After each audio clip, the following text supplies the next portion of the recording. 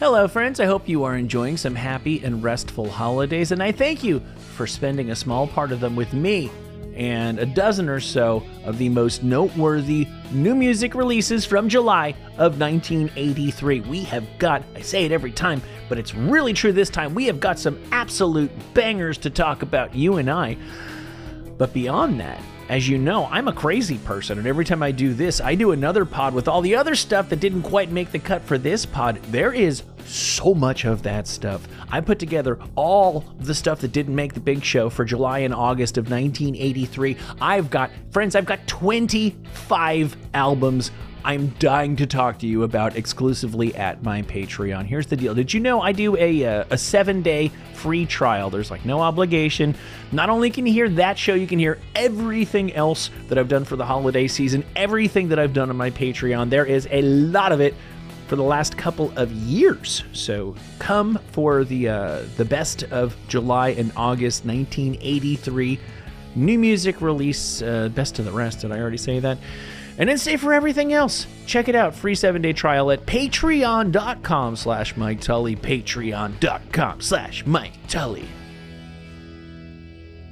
Okay, you ready to start this show? Your host of the evening is a really funny dude. I forgot his last name, but I've seen him before and he's really funny. Give it up for Mike Tully. Coming to you live on tape from a crowded and boisterous and hopefully not super noisy house in rapidly gentrifying Culver City adjacent California, boasting a partially obstructed view of the world-famous Hollywood sign. You can kind of see like how this is The Tully Show. I am your host, Mike Tully, back to take a fairly deep dive on the noteworthy new releases, new music releases. What are we talking about? July 1983. As I already mentioned in the pre-roll here, as they're called in the biz, if you want the real deep cuts, this is just the tip of the iceberg. We will be talking about 13, I think, indisputably noteworthy music releases that all came out in one single month. A little over 40 years ago. And then on the bonus post show, we'll talk about a whopping 18 more. So first of all, let's talk about, so it's all happening here. The wife is working from home. She's got a coworker coming by. Oh, great. The kids are the same age. Bring the kids too. And then we got a roof leak, and we also have a dryer that's not functioning the way it's not drying. So I got a repairman, a wife, a coworker, a child, a Bernedoodle, and 2 other children coming by. But don't worry, they're not, I swear to God, I'm confident you're not going to hear them at all. They're not going to disturb our fun as we talk about all this music, most of which you will probably remember, some of which you might be pleasantly surprised to learn about. Let's take a quick look at the music news that was happening in July of 93.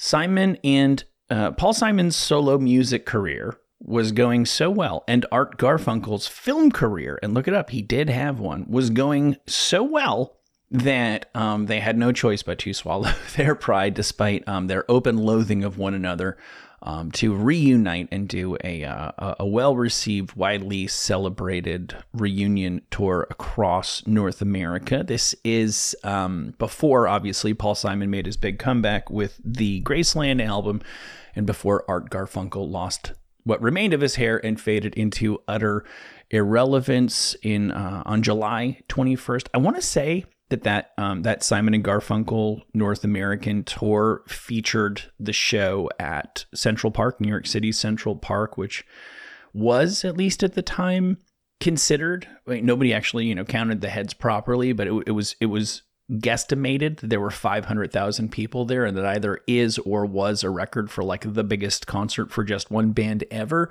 There was another noteworthy show in Central Park in July of 1983. Diana Ross did, well into her solo career at that point, did a show, and there was this like uncharacteristic torrential downpour in late July. I suppose that's not that uncharacteristic on the East Coast.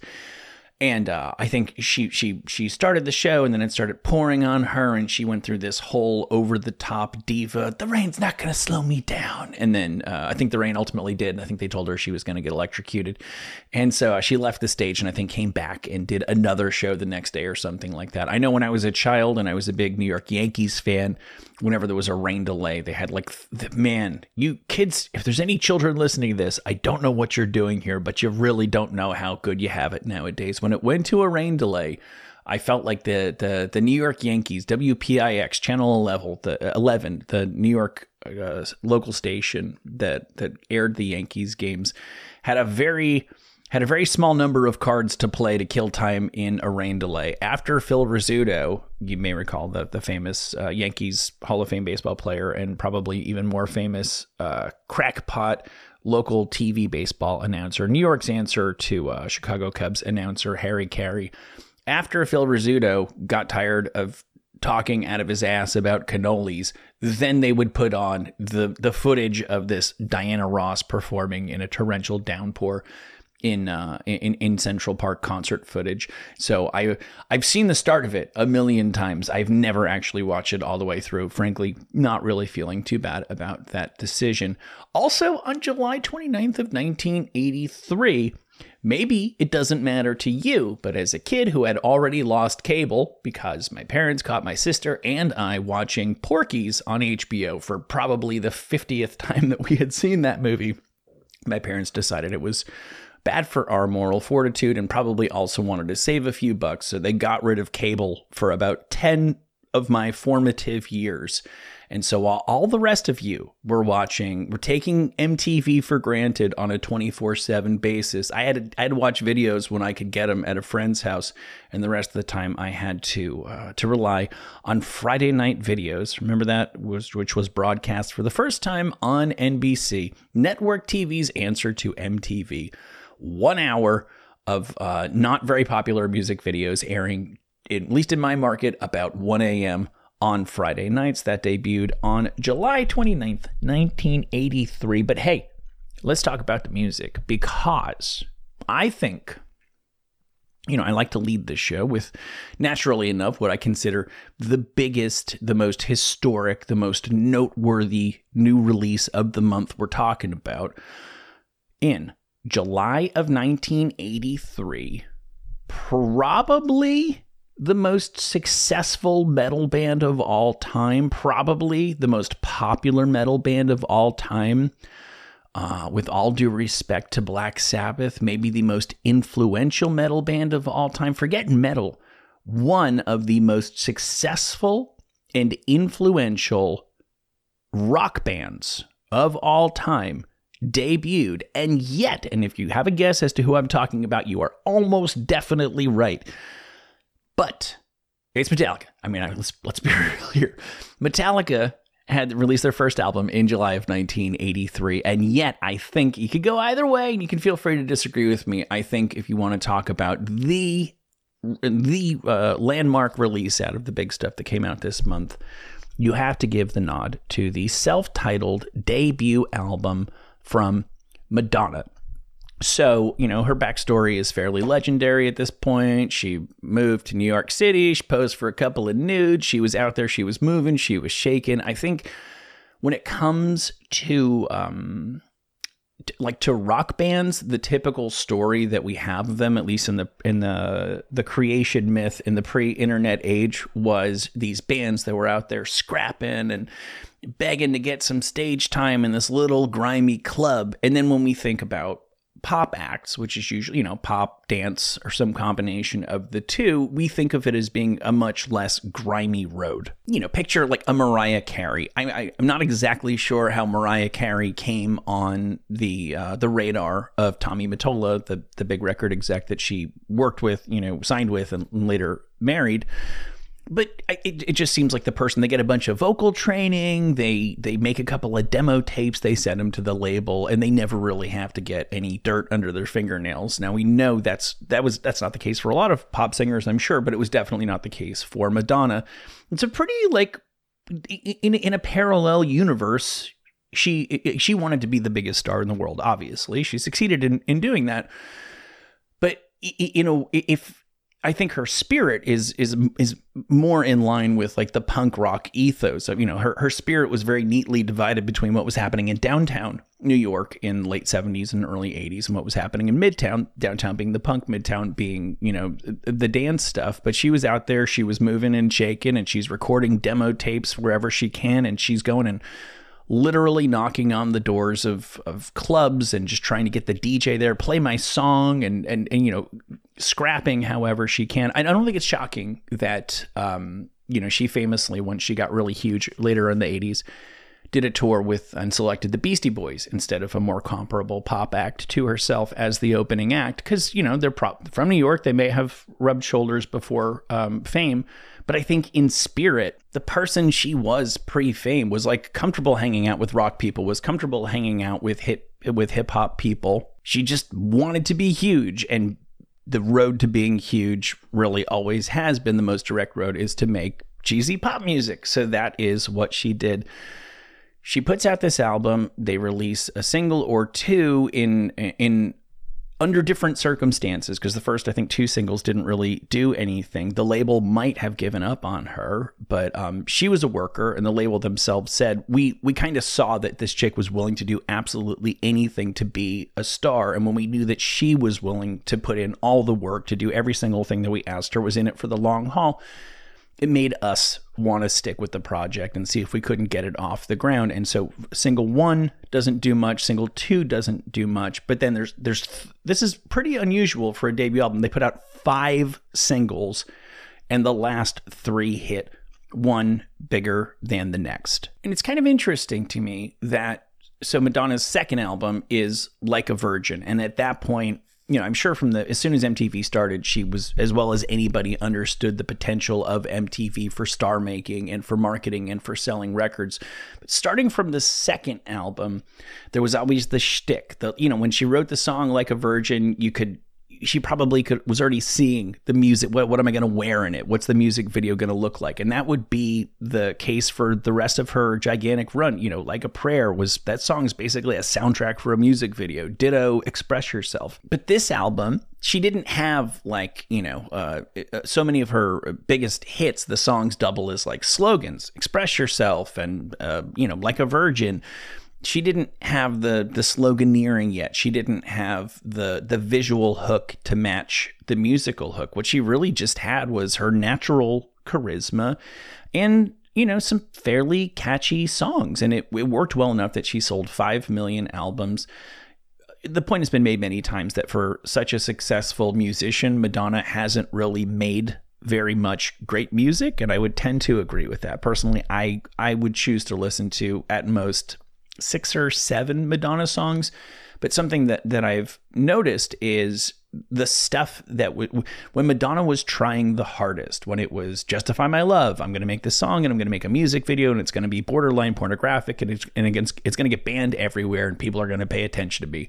When, the songs already mentioned, Like a Virgin, Express Yourself, those, it's easy to see why they were successful. They didn't really do anything for me. My personal favorite Madonna is the stuff that we don't think of, first of all, when we think of her, which is her not trying so hard, really just indulging in simple, sweet, straightforward pop. And my favorite song from the self-titled debut album from Madonna is a perfect example of that.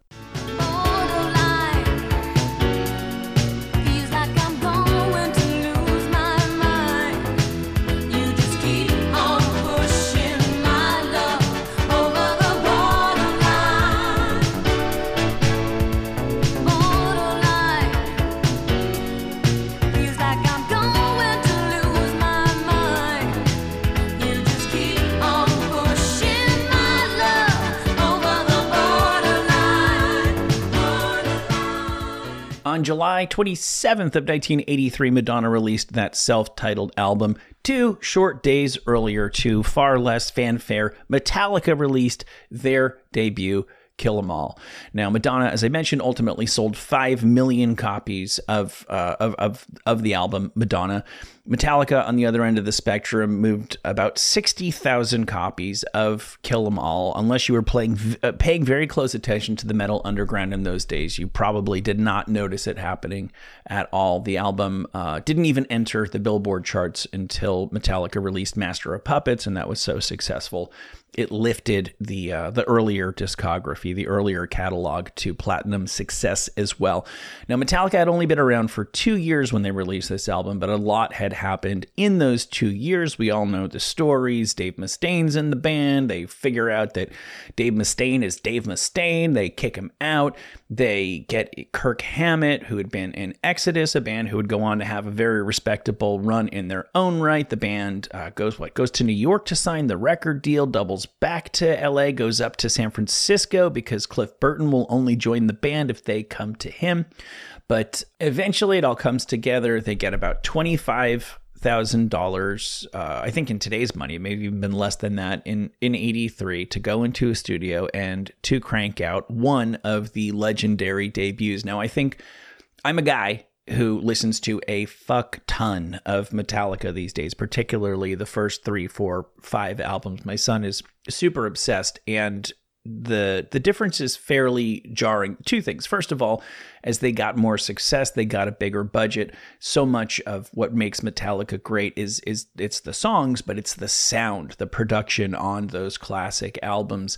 This first album, for better and for worse, really just sounds like, I don't want to say a glorified garage recording. It's far better than that, but it's just straightforward. Turn the amps up, put the mics on it, and this is probably a lot like what the band sounded like live in those days. Obviously, James Hetfield's voice also evolved quite a bit. I wouldn't say it was quite shrieky in the beginning, but he was more living in his high register before he found the more comfortable and familiar sound that we would associate him with from Master of Puppets onward. And it's interesting, as a guy who listens to a lot of Metallica these days, if you go on even like just the streaming services like Spotify, they have all the stuff from all the boxed sets that have been released over all these years.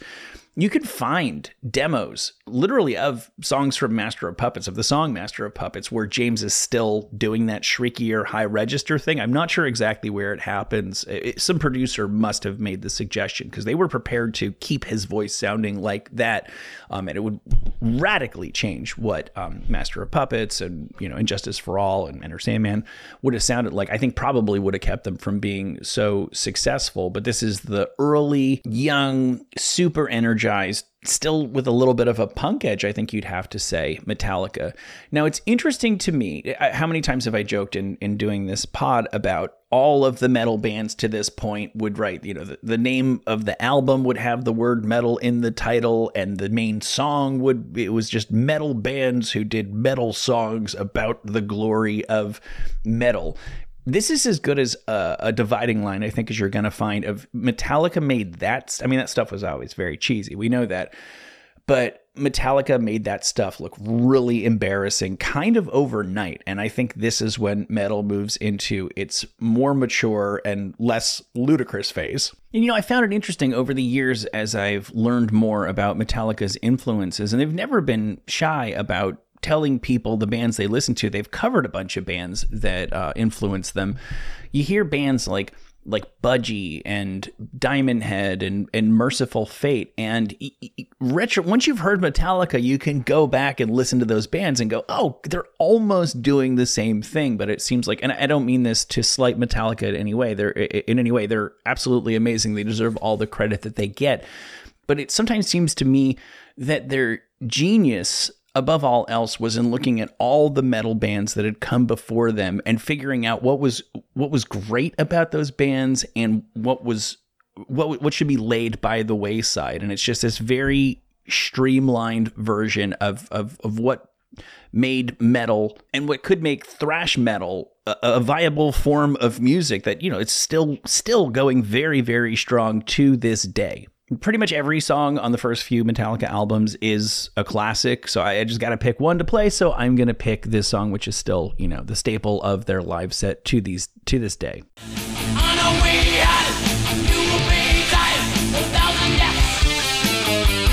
Running, on a way out, you will be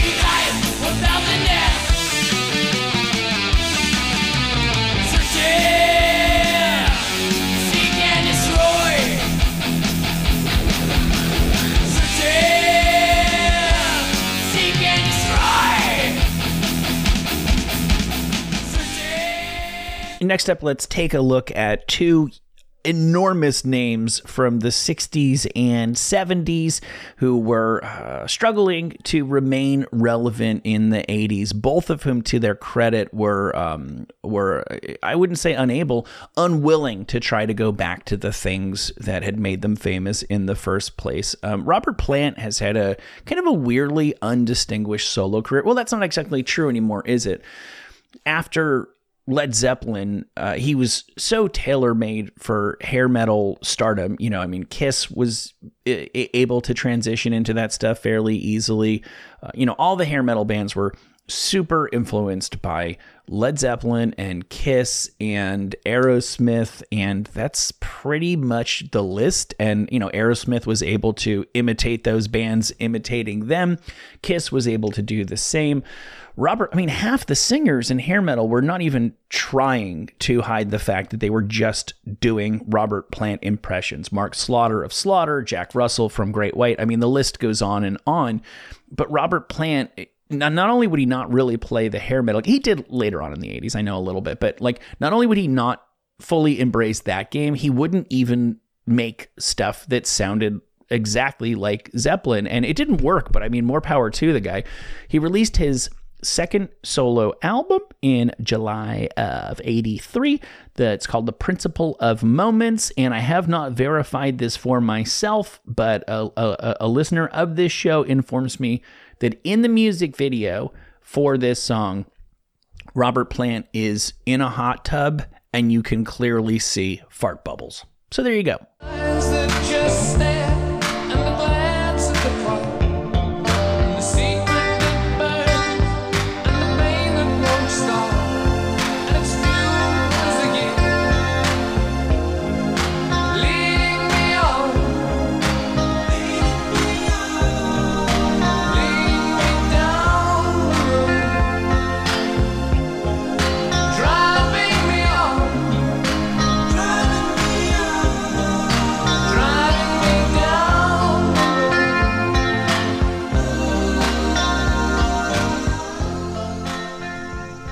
In my considered opinion, that's really not that bad. It's also really not that good. It just kind of is Robert Plant doing whatever Robert Plant felt like doing in July of 83, which is exactly what Neil Young was doing and had been doing for a minute now. If memory serves, I'm sure we talked about this on this show.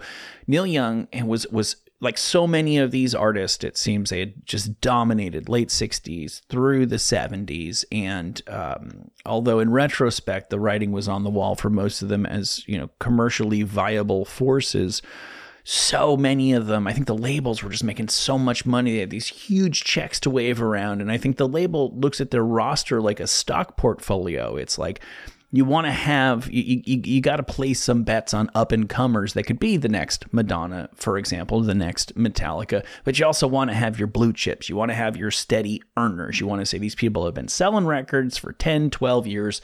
They'll probably keep selling records. And they'll go out to dinner with me and hang out with me and make me look cool when they come to town. The problem with Neil Young is, he's always been known for restless experimentation. This album is acoustic, and this album's got a bunch of feedback, and it's with Crazy Horse. But the experimentation thing went to a whole other wild level in the 80s. And I want to say he had just signed a deal for like a lot of money. Yes, no, I know we talked about this. And the label was like, part of the deal was complete artistic freedom.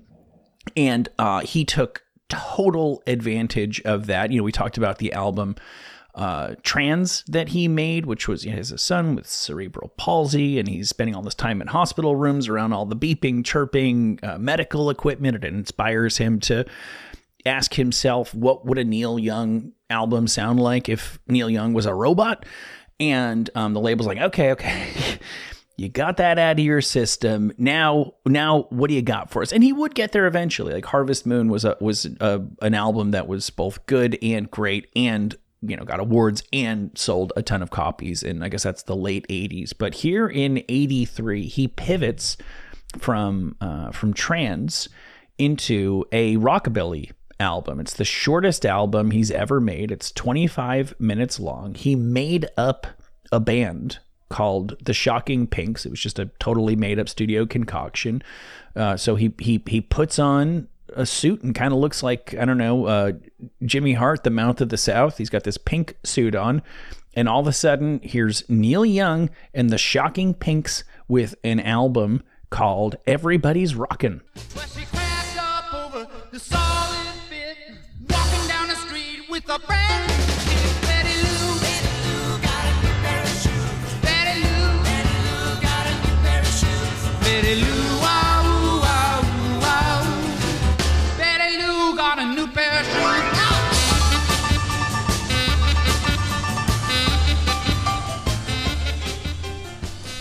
I will say his voice, it suits, that style suits his voice to a T, and I wouldn't have necessarily guessed that it would. But yeah, it came and it went, and it didn't sell too many copies, and the people at Geffen Records, I'm sure, got very, very mad at him and then moved on with their lives. And I don't know if there were still malt shops in 1983, but if there were, they had a terrific new album to spin while girls went around on roller skates bringing people milkshakes. Meanwhile, on July, I think 5th, 1983, one of the landmark releases in the history of punk rock, at least in relation to punk rock breaking through to the mainstream.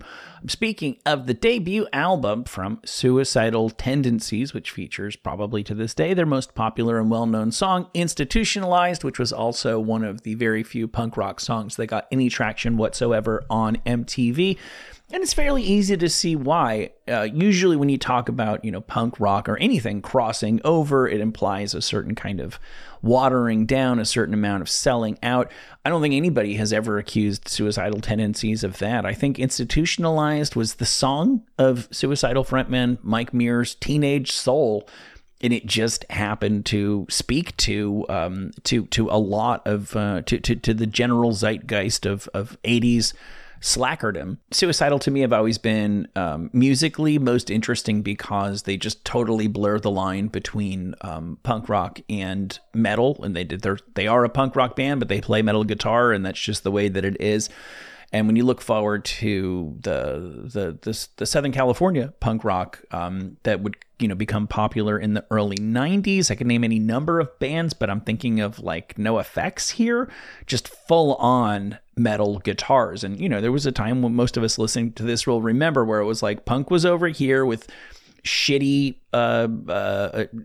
overdriven guitar tones, and metal was over here with like palm muting and leads, and like to be good at your instrument was made you not punk rock enough.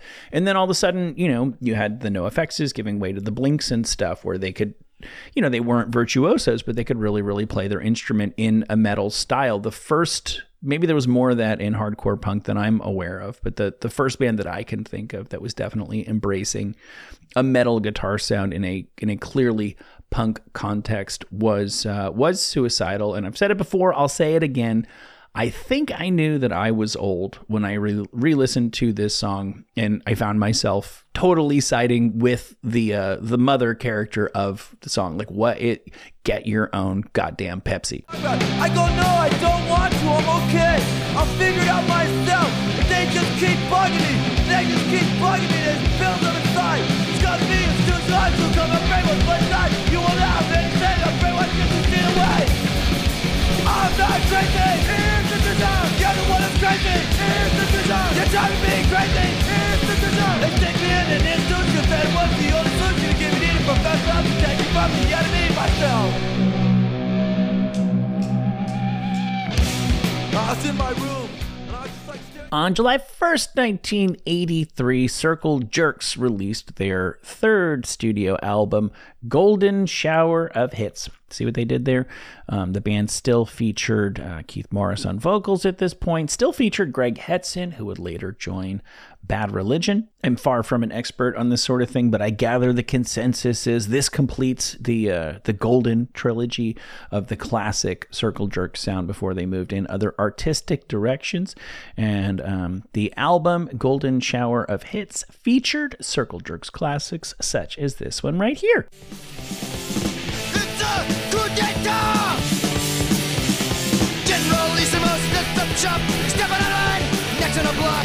Armies marching through the streets, dressed so sharp, dressed real neat. Coup d'etat!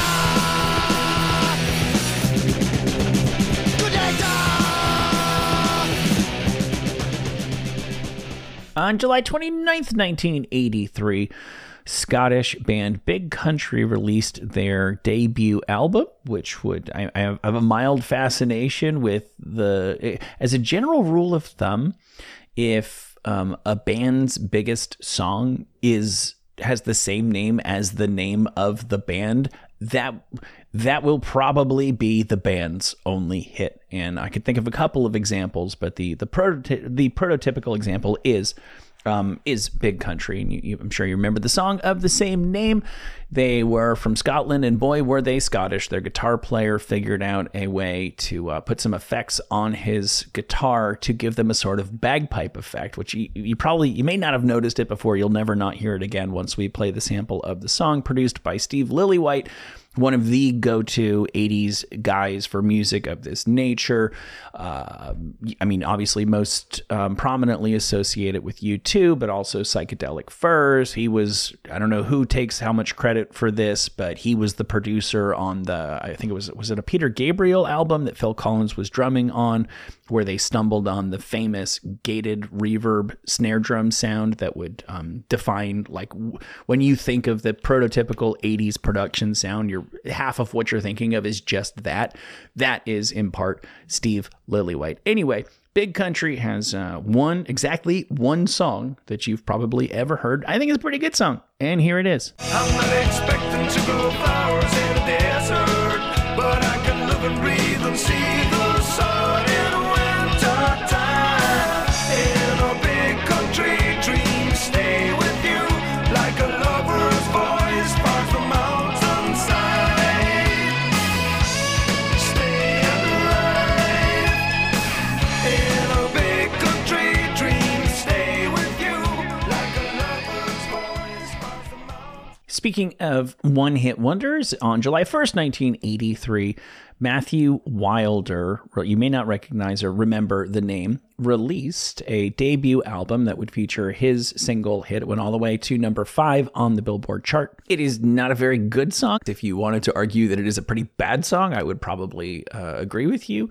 I don't know what nationality I thought Matthew Wilder was, or where I thought he was from, but when I saw the picture, I was definitely not expecting a very pale, blonde-haired white dude, nor was I expecting to learn that the guy who sang this song was born and raised in New York City. Got to keep on moving. You're on a roll and now you praise. The road behind was rocky, but now you're feeling cocky. You look at me and you see your past.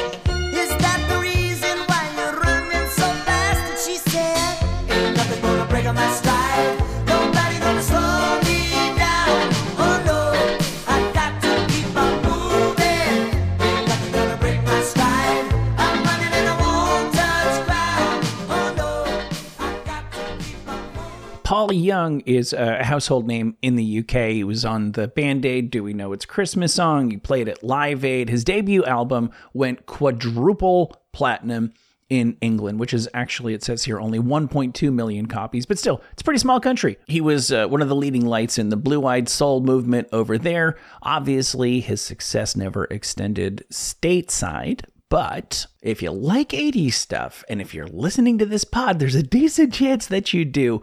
You may or may not, depending on how deep you go, you may or may not have heard this song or remember this song. To me, this emerges as one of the truly great non-hits from the 80s.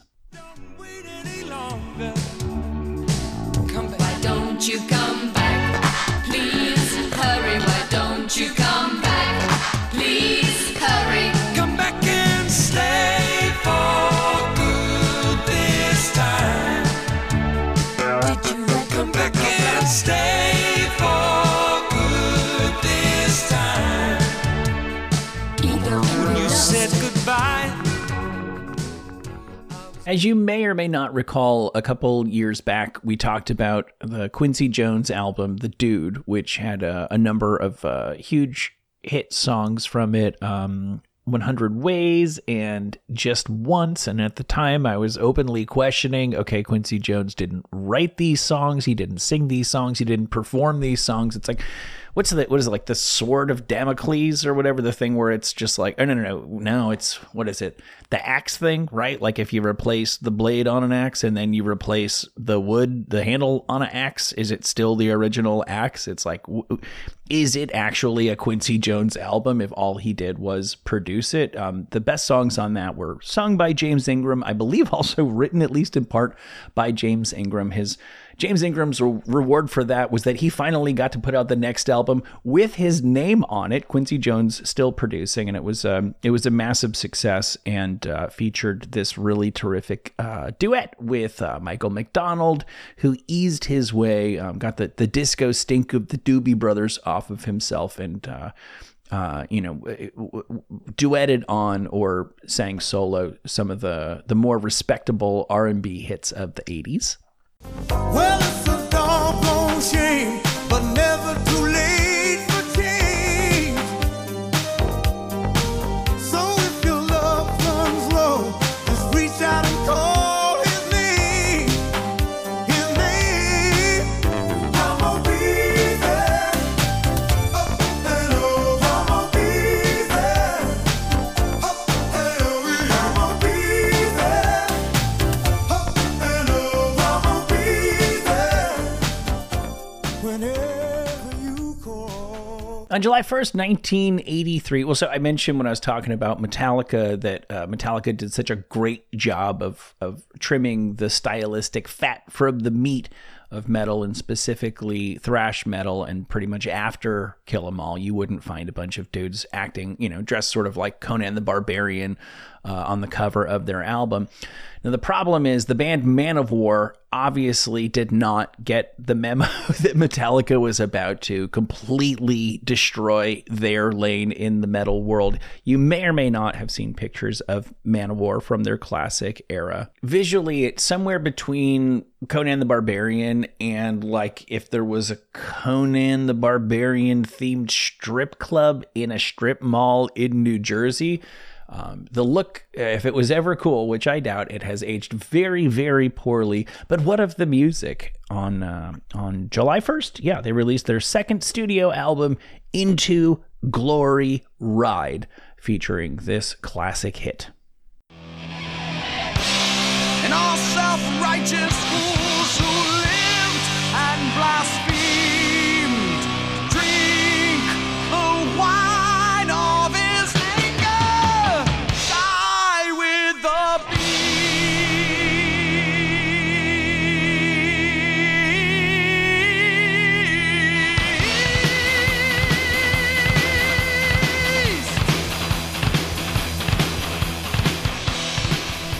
I think you get the idea. It was a big swing. I'm led to believe Man of War, dressed in full Man of War Viking outfits, performed that song and others, and did a sit-down interview with a children's TV host performing live in front of an audience of children on in the early days of Nickelodeon. So if you're bored and anywhere where you have access to YouTube, you might want to give that a look. Last, but certainly not least, I mean, real history. Madonna, Madonna is one of the iconic icons of all iconry, and Metallica are Metallica. But when you're talking about the real heavy hitters in the culture, you got to talk about Mario of Super Mario Brothers fame. So there's this album that came out, and there'd already been some Pac-Man Fever was already a big, like an actual huge hit song in the late 70s. So there was some precedence for arcade characters getting turned into music. But in July of 83, a couple of people put their heads together. They went to Nintendo, and it would be such a different world nowadays. Can you imagine just going to Nintendo and saying, hey, we want to make an album about like Donkey Kong and that Mario guy. And I think they gave him like $60,000 to license it. And Nintendo neither asked for nor received any creative oversight. They didn't get final say. They said, sure, you want to give us $60,000 to make an album about the monkey guy? Great, awesome. Just send us the check. So these three folks went off and made an album. There is no story. If you've ever played Donkey Kong, there's no larger context to the Donkey Kong character just throwing all the barrels at Mario on a construction site or whatever the hell that is. So these folks just made up a backstory. And here's I haven't listened to the music. I think we all know it's going to be terrible, but here's the truly historic part of this. They had to make up a character for Mario. And I think I've got this straight. As you may have heard, they had very limited ability to make one of the reasons why so many of the characters in earlier games were non-human is because they just didn't have the pixels to accurately depict humans. So Mario from the earliest days is like what? He's like a hat and a nose and a mustache. And I think they did that because that was like the kind of human face they were capable of, they could make that would be recognizable to people. But that's all he was. He was a dude with a mustache trying to save a chick from this angry ape with an inexplicably inexhaustible supply of barrels. So these folks, let me credit them. Pat McBride and Rena Jones, Leon Reeder, and Dana Walden put their heads together and made up a backstory for Donkey Kong and Mario. And folks, here's the real history on this. What you are about to hear is the first time the Mario character was ever depicted with an Italian accent, which, as we all know, is what he continued to have up until about a year ago when they decided to hire Chris Pratt to do his voice in the movie. So I leave you with this. I thank you, as always, for joining me. And I will remind you, there is so much more where this came from waiting for you now, open and free to the public at patreon.com/Mike Tully. Hope to see you there. If not, I will see you here soon. It's a sure bet when we trust in Mario. M-A-R-I-O-K-A.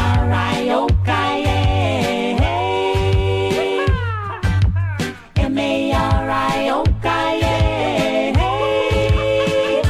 Mario delivers. Mario delivers.